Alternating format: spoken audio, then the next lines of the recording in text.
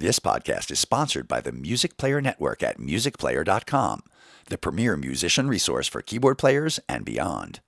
Since the year 2000, the Music Player Network has been the go-to source for news and views on music technology, playing tips, and gigging help.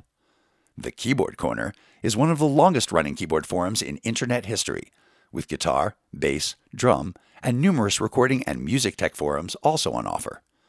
Frequented by weekend warriors, manufacturers' representatives, and professionals alike, MPN provides an invaluable resource for any musician, and it's 100% free to sign up and use.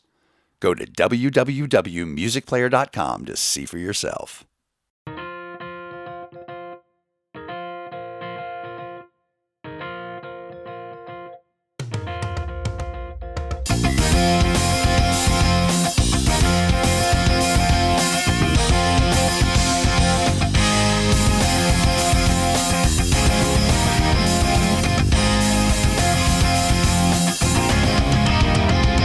Hello and welcome to episode 12 of the Keyboard Chronicles, a podcast for keyboard players of the gigging variety.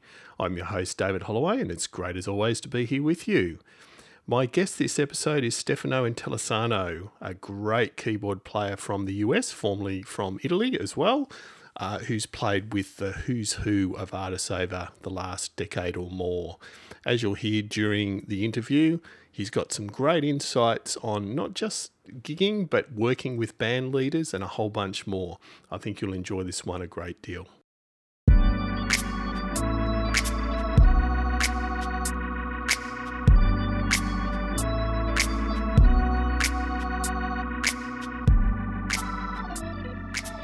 Hi, Stefano. Thank you so much for joining us on the Keyboard Chronicles.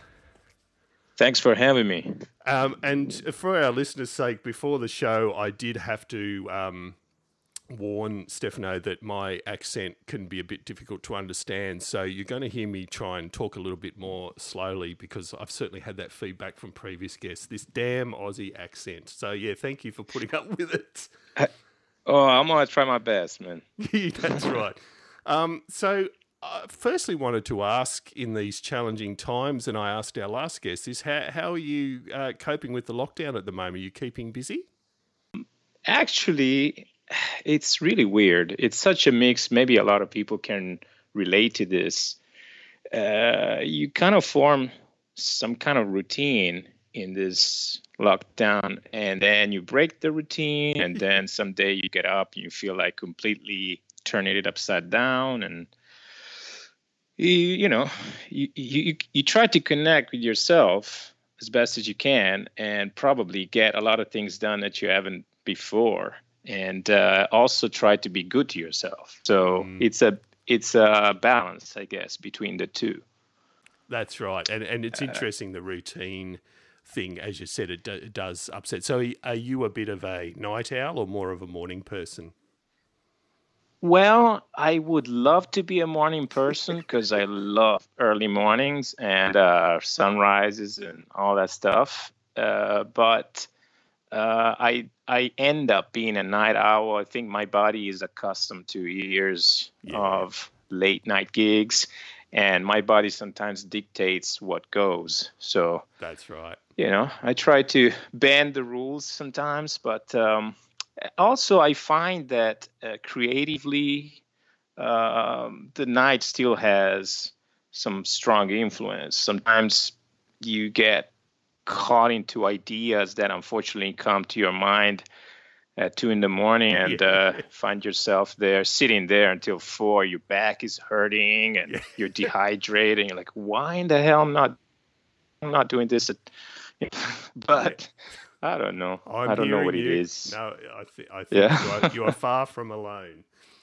I thought we might start off, Stefano, as far as your early history. So what led you to getting involved full-time in music and the start of getting you into the career that you have now? Well, I have to thank my parents for taking me to piano lessons at an early age. I would say that the very first memory I have of, first of all, I would say that in my house, it wasn't one of those households where you would hear music played by your parents. My parents, I always hear my parents play the Beatles at home. So I grew up listening to these records. There were basically no records played at my house. There was really not a whole lot of music. There's no musicians. My mom took some piano lessons when she was a kid, but that's pretty much it. So really, I grew up in a little town in Italy, just outside of Milan, and my grandmother that was in the house would take me to church with her, and that's really my first encounter with any music, was the music that was sang at Catholic church. So the pipe organ, or sometimes just the old Gregorian tradition chants, cappella, and that kind of environment is my first encounter with music. And then from there, I would come home and play some of these melodies by ear at a very early age, maybe 4 or 5. And that kind of like prompted my parents to take me to take piano lessons. And that's how everything started. Okay. And I just have to ask, did you ever have the opportunity since then to play a pipe organ? Because I've always wondered what a pipe organ would be like to play. Yeah, it turns out that time I became fast forward, by the time I was maybe 15 and I was studying classical, and I was doing pretty well, there were some local really great characters that would teach piano with very interesting personal stories, and really good classic background, old school backgrounds, nothing compared to the modern schools of music or modern programs, mostly conservatory, following very, very rigorously conservatory programs. Right. But anyway, the local organist had to be drafted. We had the military draft that was obligatory, and so the other kid that was playing any piano in a 1,500 people little town in the country was me. And so I started playing organ on Sundays. I have great memory of that experience. It was the first time of being really put in an ensemble where you had to accompany, the whole celebration, the whole ceremony, basically. That's really interesting as far as the discipline of that. So did you each Sunday perhaps have different songs that you had to learn over a period of days? Yeah, I had to basically. There was a whole Catholic mass is 40. It was 45 minutes on the dot, very regimented, very much always, yeah, very much the same series of chants and same ritual that you would have to learn. So you would sit down with the priest, and besides the pipe organ, the area that I come from near Milan is an area where there were great organ builders, Amati, Lingiardi. They're all really, all these little have mostly churches with these little treasures that are unfortunately falling apart for the most part, but sometimes they get restored, and that's what just happened in the case of that old organ actually recently. And so I would be at times up there on the pipe organ, and the choir would be completely on the other side of the church behind the altar, and I would have to even coordinate the attack because of the delay of the distance, So, and now I would have a mirror that I could see what was going on behind me, basically, because I would, my shoulders would be, I would be facing the wall playing the organ. And it's an interesting experience for a kid to be thrown in that kind of, it's something that you're familiar with, but then all of a sudden you sort of graduate to get that position. And so I mean, that was interesting. That is a big responsibility. So how did you go from doing that to getting it actively into the music scene and starting to work in that as your career? Well, the mentality back then was very much, and maybe it still is, but a lot less. Yes, learn music, but don't even think about, doing this for a job because you're going to starve to death. And, there's some truth in there maybe, but it was highly discouraged. And I would say highly discouraged even from the teachers themselves. It was really not very uplifting. So it wasn't even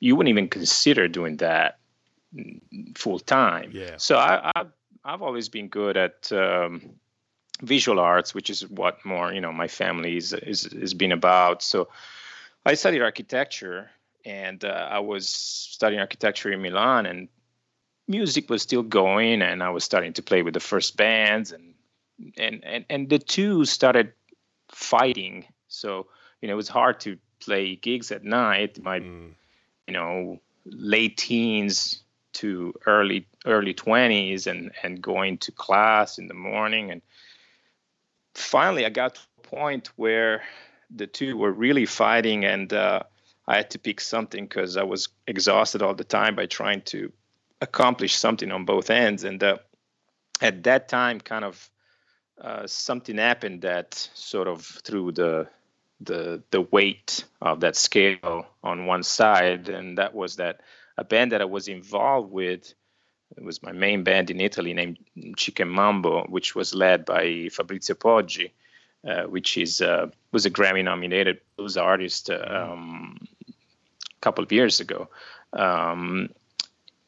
Basically, that band had been coming to the U.S. to record in Austin, Texas previously, and I had a chance to come with them and meet the studio owner and play some gigs in the U.S. I had never been overseas, so it was a very exciting adventure, and that led to me being hired basically by the studio owner at the time to come and stay. He offered me to get me a work visa and paperwork, and at that point architecture became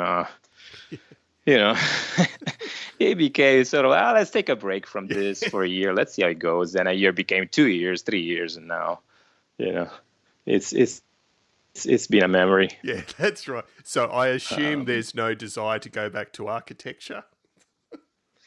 Well, at times there have been. I still have a great love for design, and that's what I wanted to really do, was industrial design. And I kept that sensibility.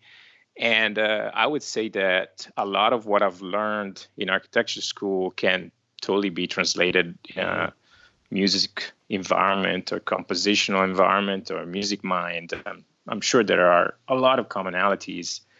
But no, there have been times, the music career has ups and downs. The downs sometimes suggest architecture, maybe. That's right. That's a good point. Well, let's talk about your current career. So we quite often have guests that have played with a wide range of artists, but I'm going to make the claim that you probably win out so far as the huge variety of people you've played with.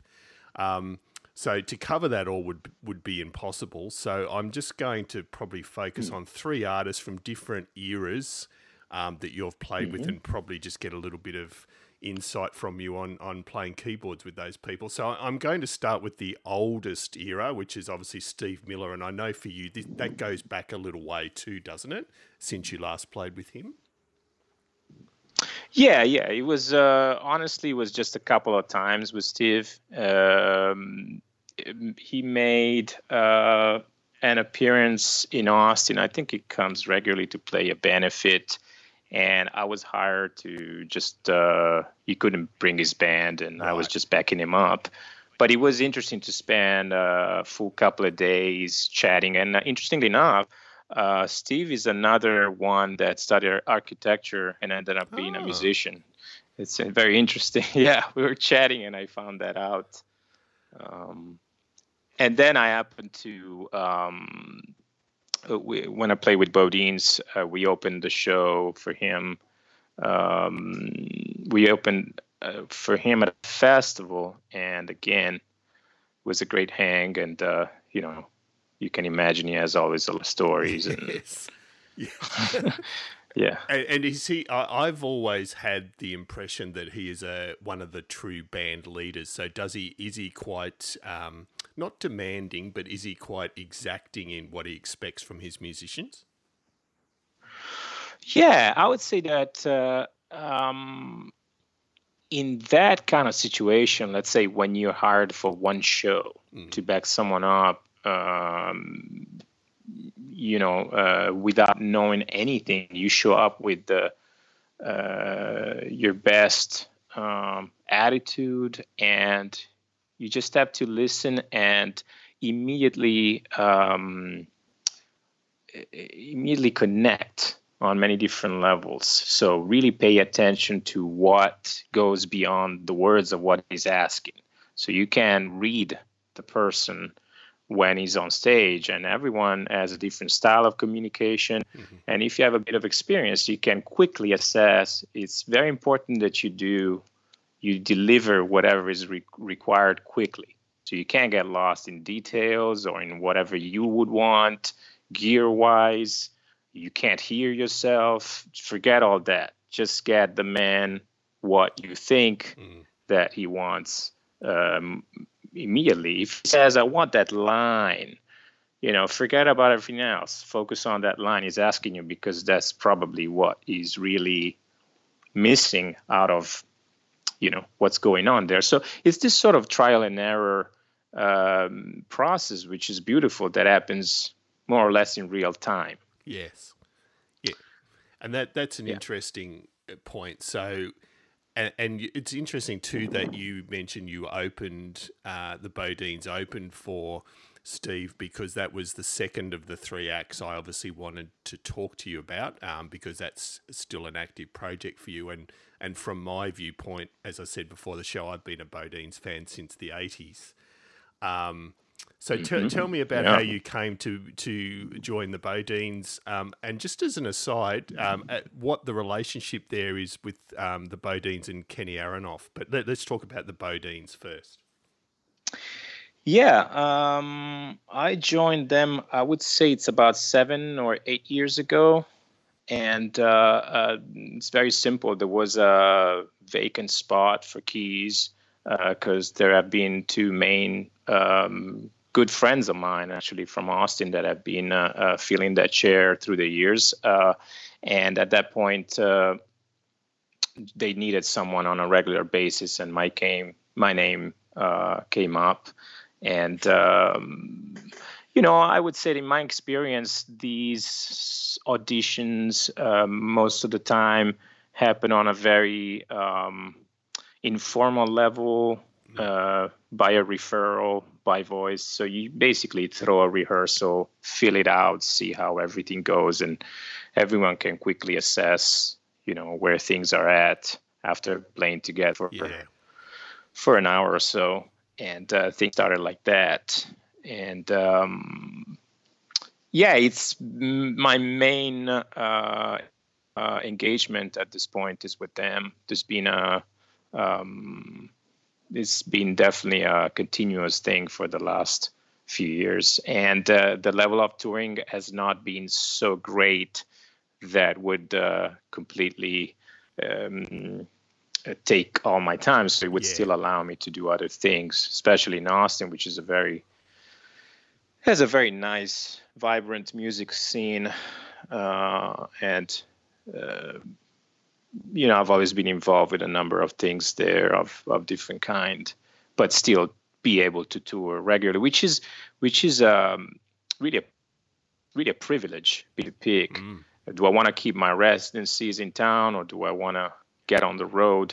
For a while, I was able to keep the balance going until the residencies need to be residencies. So if you're gone over a certain amount, at some point you got to let them go. Yeah, that's right. And for our listeners that are that are international, particularly in Europe, can you explain the BoDeans style of music? So, I love it to bits, but it'd be nice to hear it from you. What are the BoDeans, and how do you fit in as a keyboard player?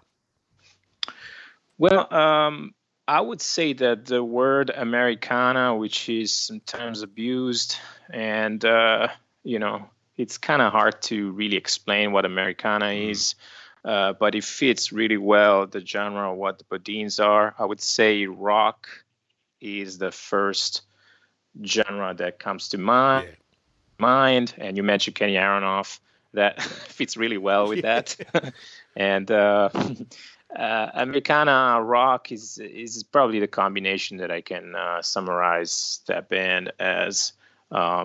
This got some Irish music influence, blues of course, and folk. It's got all these different sides that go around the Americana tradition. So yeah. And it's incredible. I do highly recommend people have a listen to a range of their albums across the years because it is incredible. And so just on and your keyboard playing with that band, how would you summarize your role within that band? What's your key? Well, I would say that the keyboard in the band has always been, like it happens in a lot of bands of that genre, of gluing things together. So lots of pads, lots of sustaining, a rock rhythm, steady rhythms, steady grooves. There's a great attention to tempos and grooves in that band. And I would say that in the years, it's been a very consistent, as far as gear goes and as far as parts go. They evolve over a very long time. Maybe we try to do an acoustic version of a song, or things tend to morph and change organically over a long period of time. That's one of those bands that has tried to keep the songs really consistent for their audience in order to be recognizable. The audience wants to come there and dance. And, Midwest based audiences can be pretty rowdy. And I think they need their rock show to be consistent. But sometimes you can bend things and serve songs, in a different fashion a little bit, but without getting too detached from what the real nature of the band has always been. So my learning with that band has been really the attention to detail. Sometimes Kurt, the band leader, would ask me to really some things that to me maybe wouldn't make much of a difference, but then of course I would try them, add a note here, what about that little pad there? After years I've been playing something, I'm like, well, why are you asking me this? You've heard this 200 times. But then of course I would have to admit, he was right. That does make a difference. That does add something, that does shift things a little bit. So it's a very delicate balance. Yeah.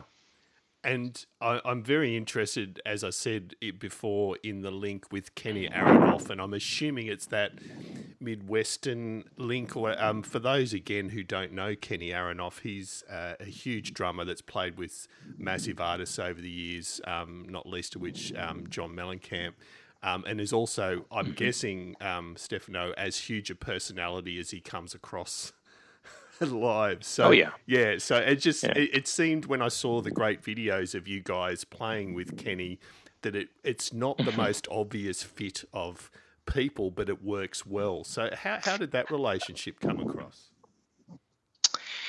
Well, Kenny's been playing with that band consistently for pretty much the whole life of the band. Okay. And being that bands that have been around for 30 plus years now obviously don't have hardly, they might have maybe a couple of original members. Kenny is definitely one that's been there for the longest time, but because he has this huge personality on many levels, he always is able to bring a particular charisma to that show and to add something not only musically, but it's a presence. It's a thing that someone that's been around and that plays every day of the year with a different huge artist and goes on and off planes across the globe. It just has ingrained. He has that energy. I mean, I would say that for his age, which I'm not going to mention, he's definitely, sometimes the young of us put together in there, and the most energetic. And that's something that has an impact on and off stage.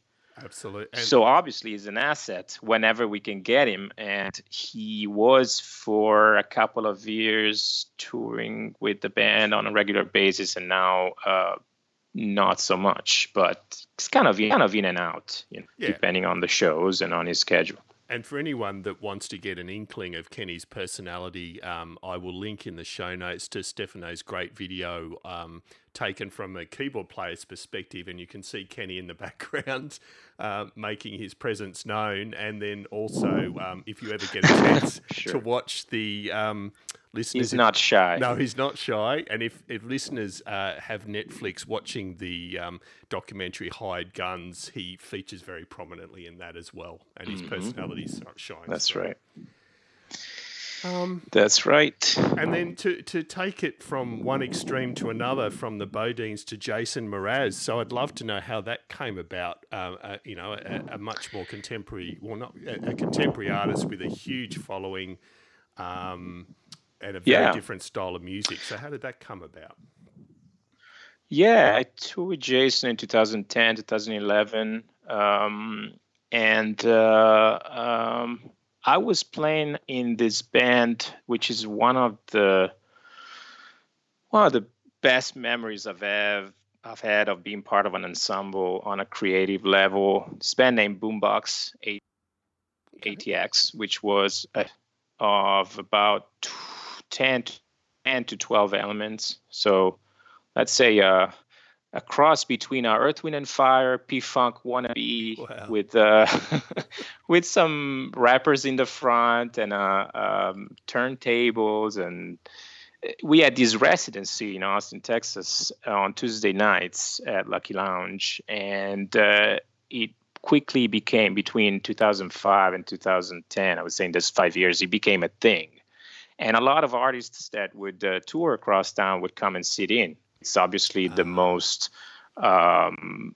fun thing for someone to just come and bring their thing, because we would definitely improvise what we were doing. We show up and just come up with something, which is not just the typical, let's jam on a chord all night and go in and out. It was really a bit more subtle than that. Like horns would come up with phrases, and then we would craft something around them. It was a bit more, evolved than the classic, let's jam on a pedal for 15 minutes.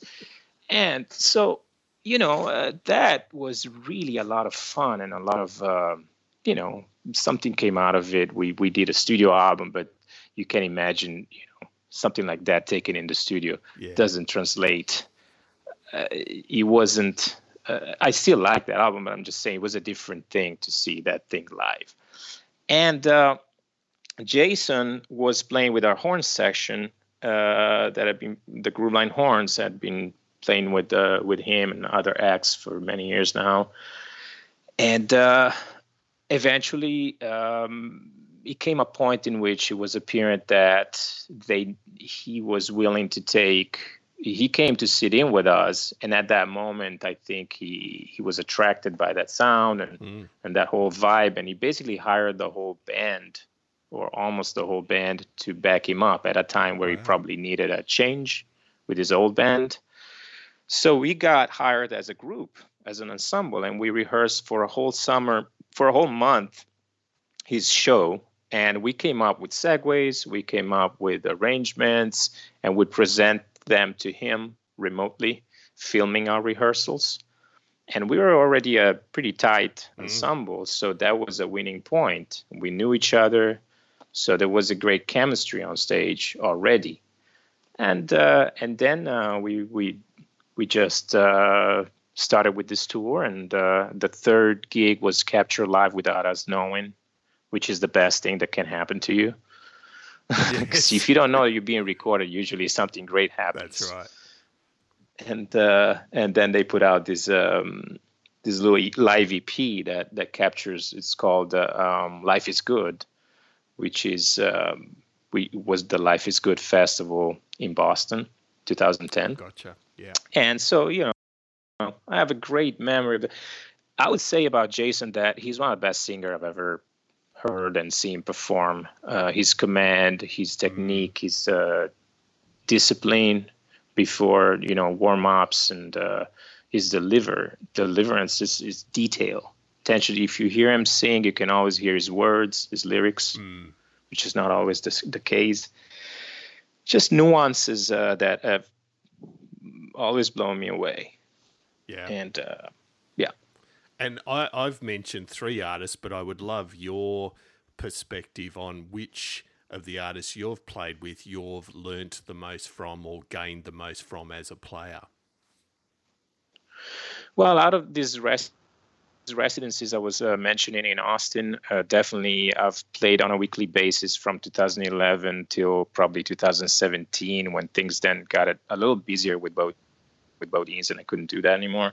With David Grissom, you're familiar with him, is a guitar player that has been involved with a number of acts, and funny enough, he grew up with Kenny Aronoff. They both from I think, let me think, 'cause I don't want to say something wrong, but I just know that they've known each other since they were in high school, I think, and they've been they played together with Mellencamp. Yeah. So that's the story.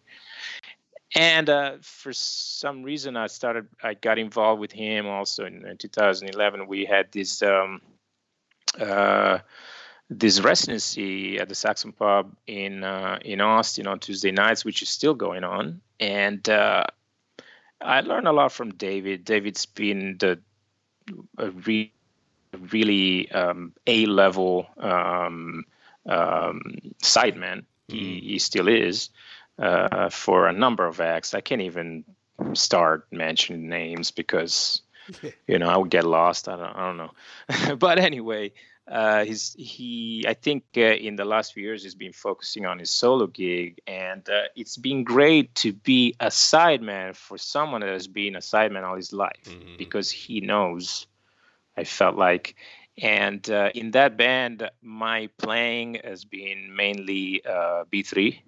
So I would bring a Nord, and I would bring a 122 every week, a Leslie 122 to connect the Nord, to run the Nord through. Because also, I will mention that David Grissom has, I would say, one of the best tones in the business. He has his own signature PRS guitar, and there was no way to compare to that without bringing a Leslie, in my opinion. Right.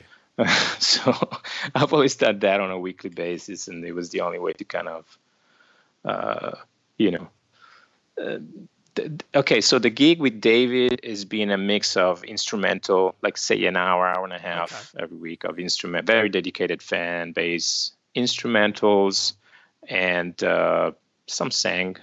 But the instrumentals were very jam-oriented, very free, and I would say if there was one name that would come up in how to approach that situation was Ben Montench. Oh, of course, yeah. So, yes, he would like that sort of support, not get too busy, not get too in the way, shine during your solo, and then basically act almost as a second guitar player.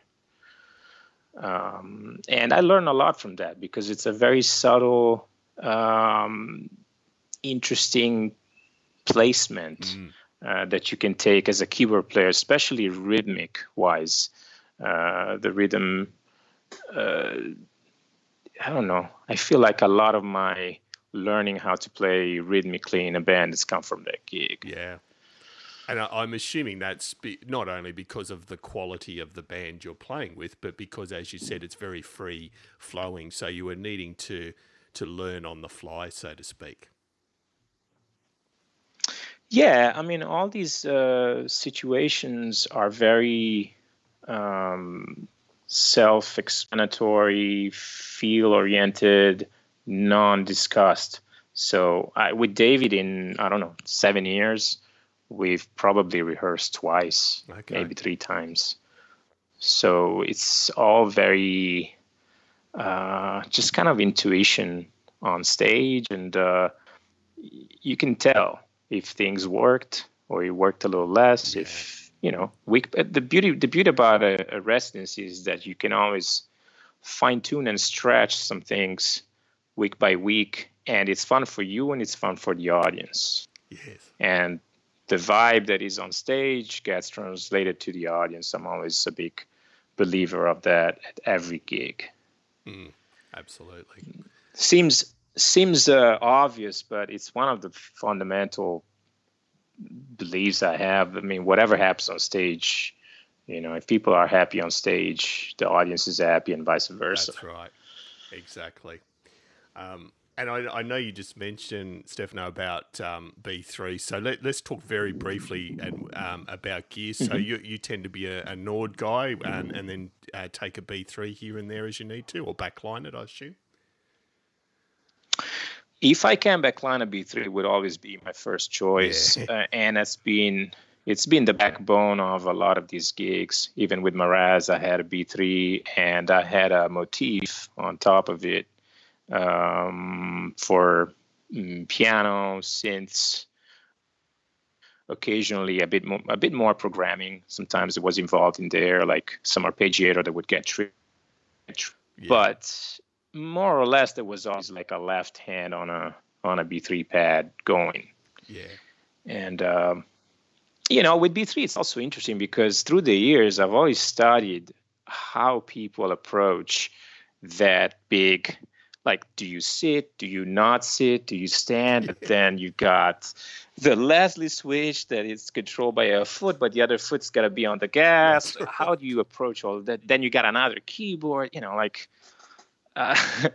It still is such an evolving, depending on the situation, what the gig needs. I think it's very important always to have your own solid, seating position, because really, I mean, being comfortable at a gig is fundamental. If there's something that where, after the third song, your back is hurting and you're all like, that's a big aspect that sometimes people don't go over. Like, that's a really, I never hear people talking about that aspect. And you're the first person to raise that, but you're absolutely correct. The comfort thing, and I know personally for me with what I do, that sitting or standing makes a huge difference to how that gig goes.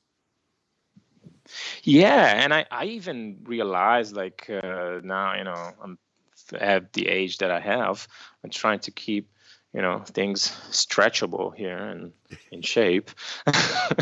And I realized that sometime, a whole 20 years of standing, basically balancing on one foot because the other foot is on the sustain pedal, maybe it's done something here. Maybe I need to work on that a little bit because I can feel it. Yeah, it has an impact. Yeah.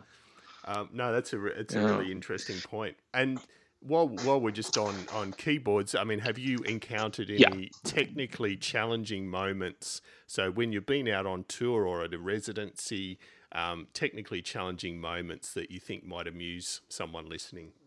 Like the biggest train wreck. Biggest train. Actually, that's a really good way of putting it. The biggest train wreck. Tell us about your biggest train wreck. Well, let's see. Biggest train wreck. I can tell you that one of the scariest moments, I have two scariest moments. One has been, I was touring with this artist named Cristian Castro, which is a pop artist from, I think he's from Mexico, but anyway, Mexican pop. And we had tracks, and you know where this is going. We had tracks running in the back with something pre-recorded. The tracks that were basically the Miami Symphony part that, of course, I wasn't even trying to replicate. So, no, let's use the tracks a lot better. And I'll play my piano parts on them. But for some reason, this big introduction to this nice ballad did not start, something went wrong, something was not coming out. So the song would start like that. Everyone's waiting. We are waiting. The audience is waiting. He's waiting. Nothing happens. Nothing happens. All of a sudden, of course, he turns. He looks at me and is like, "Please, start a song." And that's like terrifying. Yeah. Which means you find your best string patch you can possibly throw together in 3 seconds. Click on it, hope for the best, and play that part, that Miami Symphony part, whatever you can throw together there, and hope for the best. And it actually was okay, because that was a gig that was very well rehearsed. So thank God it wasn't anything too. But I'm just trying to say, at a certain level of gig, that can become almost expected to happen. Yes. So you got to show up with, I think at one point in my rehearsals, I did, let me try this, because you never know, So I probably did play that part maybe twice or 3 times. Thankfully. And that kind of saved the whole thing. And another time, I just remember being in front of this audience, and it was just a piano and vocal performance of For All We Know, the Roberta Fleck, Donny Hathaway version, which is a beautiful, beautiful ballad that, you want to play and play all the nuances and interpret it very relaxed. And I looked in my pocket and I can't find my chart, which I had there folded. And I had nothing memorized. No. So this happened, maybe I had just like 1 minute of desperation of running out of the door and kind of track my path to the car to see if it fell out. And it actually did fall out. And it was there in the grass. And I picked it up and I kind of like kissed it a little bit and put it back on the stand and went back in. Everyone probably wondered what happened. But that was another terrifying moment. I've broken out into a sweat just on hearing those 2 stories. Yeah. I think all keyboard players can relate. And probably one last question related to that is, just as a keyboard player, what are some of the biggest lessons you've learnt? I think you sort of covered it with Steve Miller to some extent about listening to what the person is telling you and also reading behind the lines. But what are some of the biggest lessons you've learned as a keys player over the years in relation to gigging or playing more generally? I would say listen is really the one. If you had to take one thing that you're supposed to do in this job, it's listen. Open your ears, which means listen to everything when people are playing on stage, when you are in the studio and people are communicating. Observe, listen, just study the situation and try to bring your best self there. And also, with a relaxed attitude without being too, weird. So listen to what's going on and react to it in the way that your experience tells you. I would say, listen to your gut feeling of what's required there. Yeah. And do not, by all means, try to be what you're not. I do not try to do over virtuoso things that do not belong to my language. I know what my strengths are. I try to develop them. I try to reinforce them, but I do not try to be something I'm not, because the audience can tell. Yeah. And your peers can tell, the band can tell, everyone can tell when you're lying, like when you're saying something.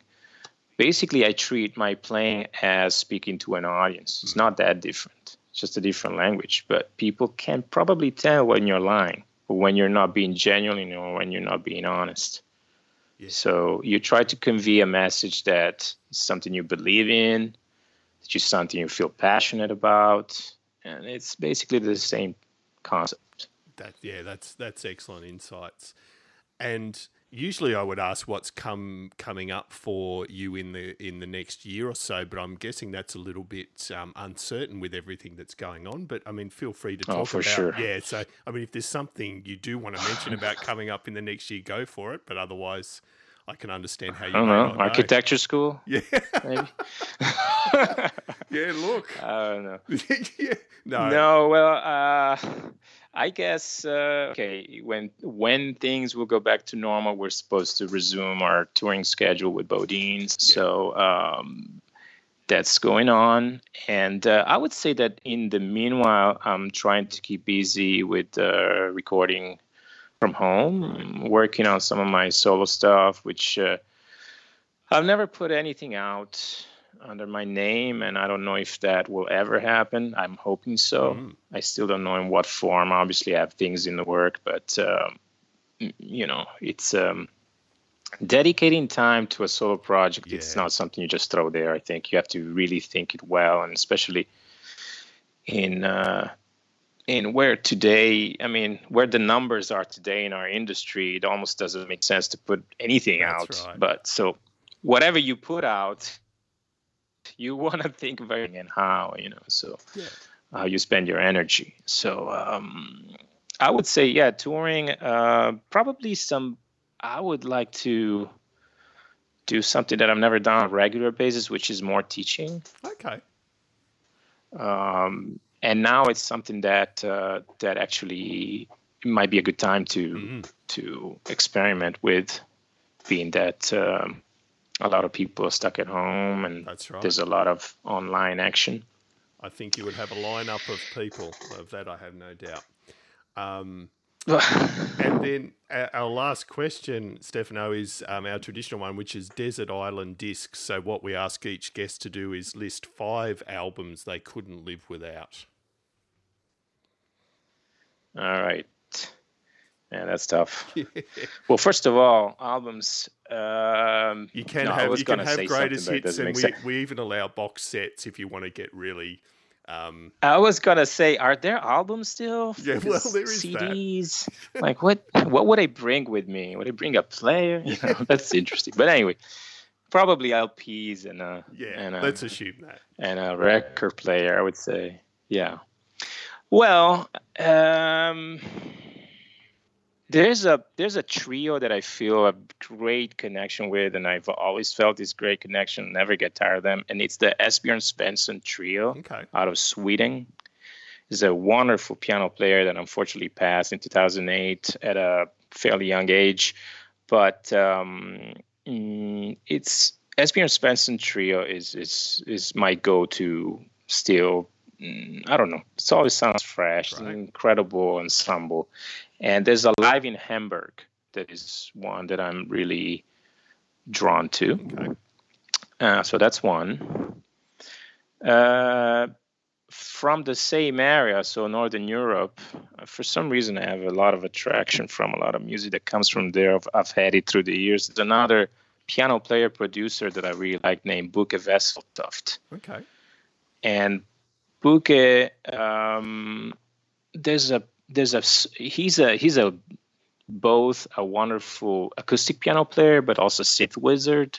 Okay. So he has this two opposite and equally great personality. But there's this one album that is just him on acoustic piano and playing Christmas songs.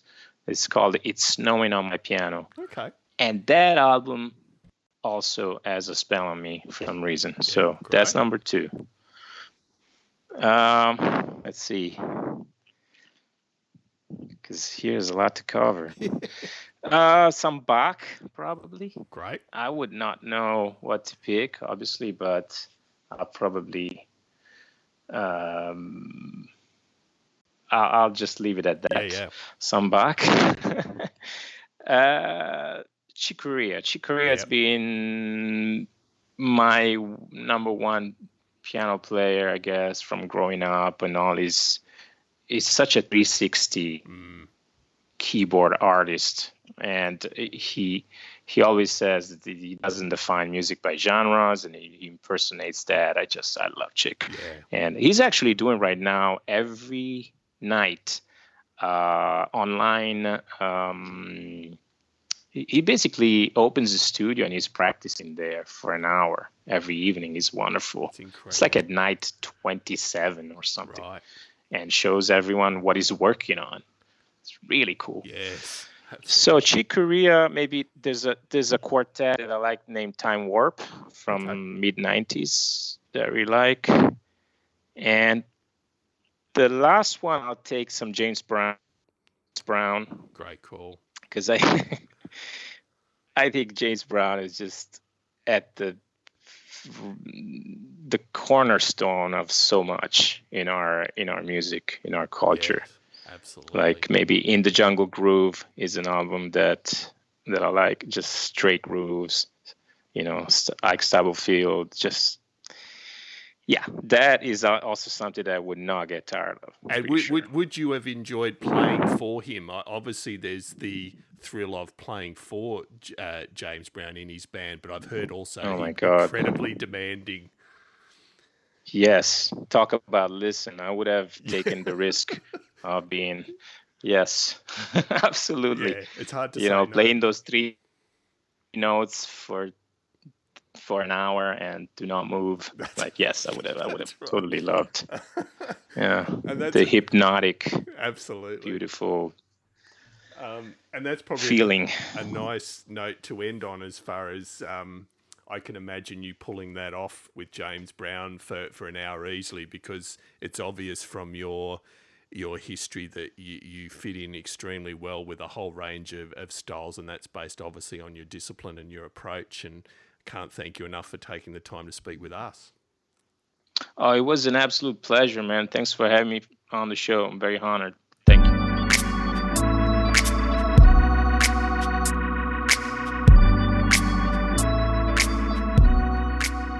And so there we have it. I hope you enjoyed that interview with Stefano. I know I enjoyed the hell out of doing it with him. And also a huge thanks to Joe on the musicplayer.com forums for suggesting Stefano as a guest. It was certainly a bit of a thrill. As you heard, I was a bit of a BoDeans fan, or am a BoDeans fan for many, many years. So great to talk to someone that's in the middle of all that. So as always, we'll be back in around a fortnight's time, but just a reminder that you can keep in touch via a few means. Our website obviously is at www.keyboardchronicles.com. We're on Facebook at The Keyboard Chronicles, or on Twitter at TheKeyboardCHR1. If you'd like good old-fashioned email, then as always, drop us a line at editor@keyboardchronicles.com. So again, a huge thanks to our guest, Stefano, and more importantly, thanks to you for listening, and I hope to see you back here next episode.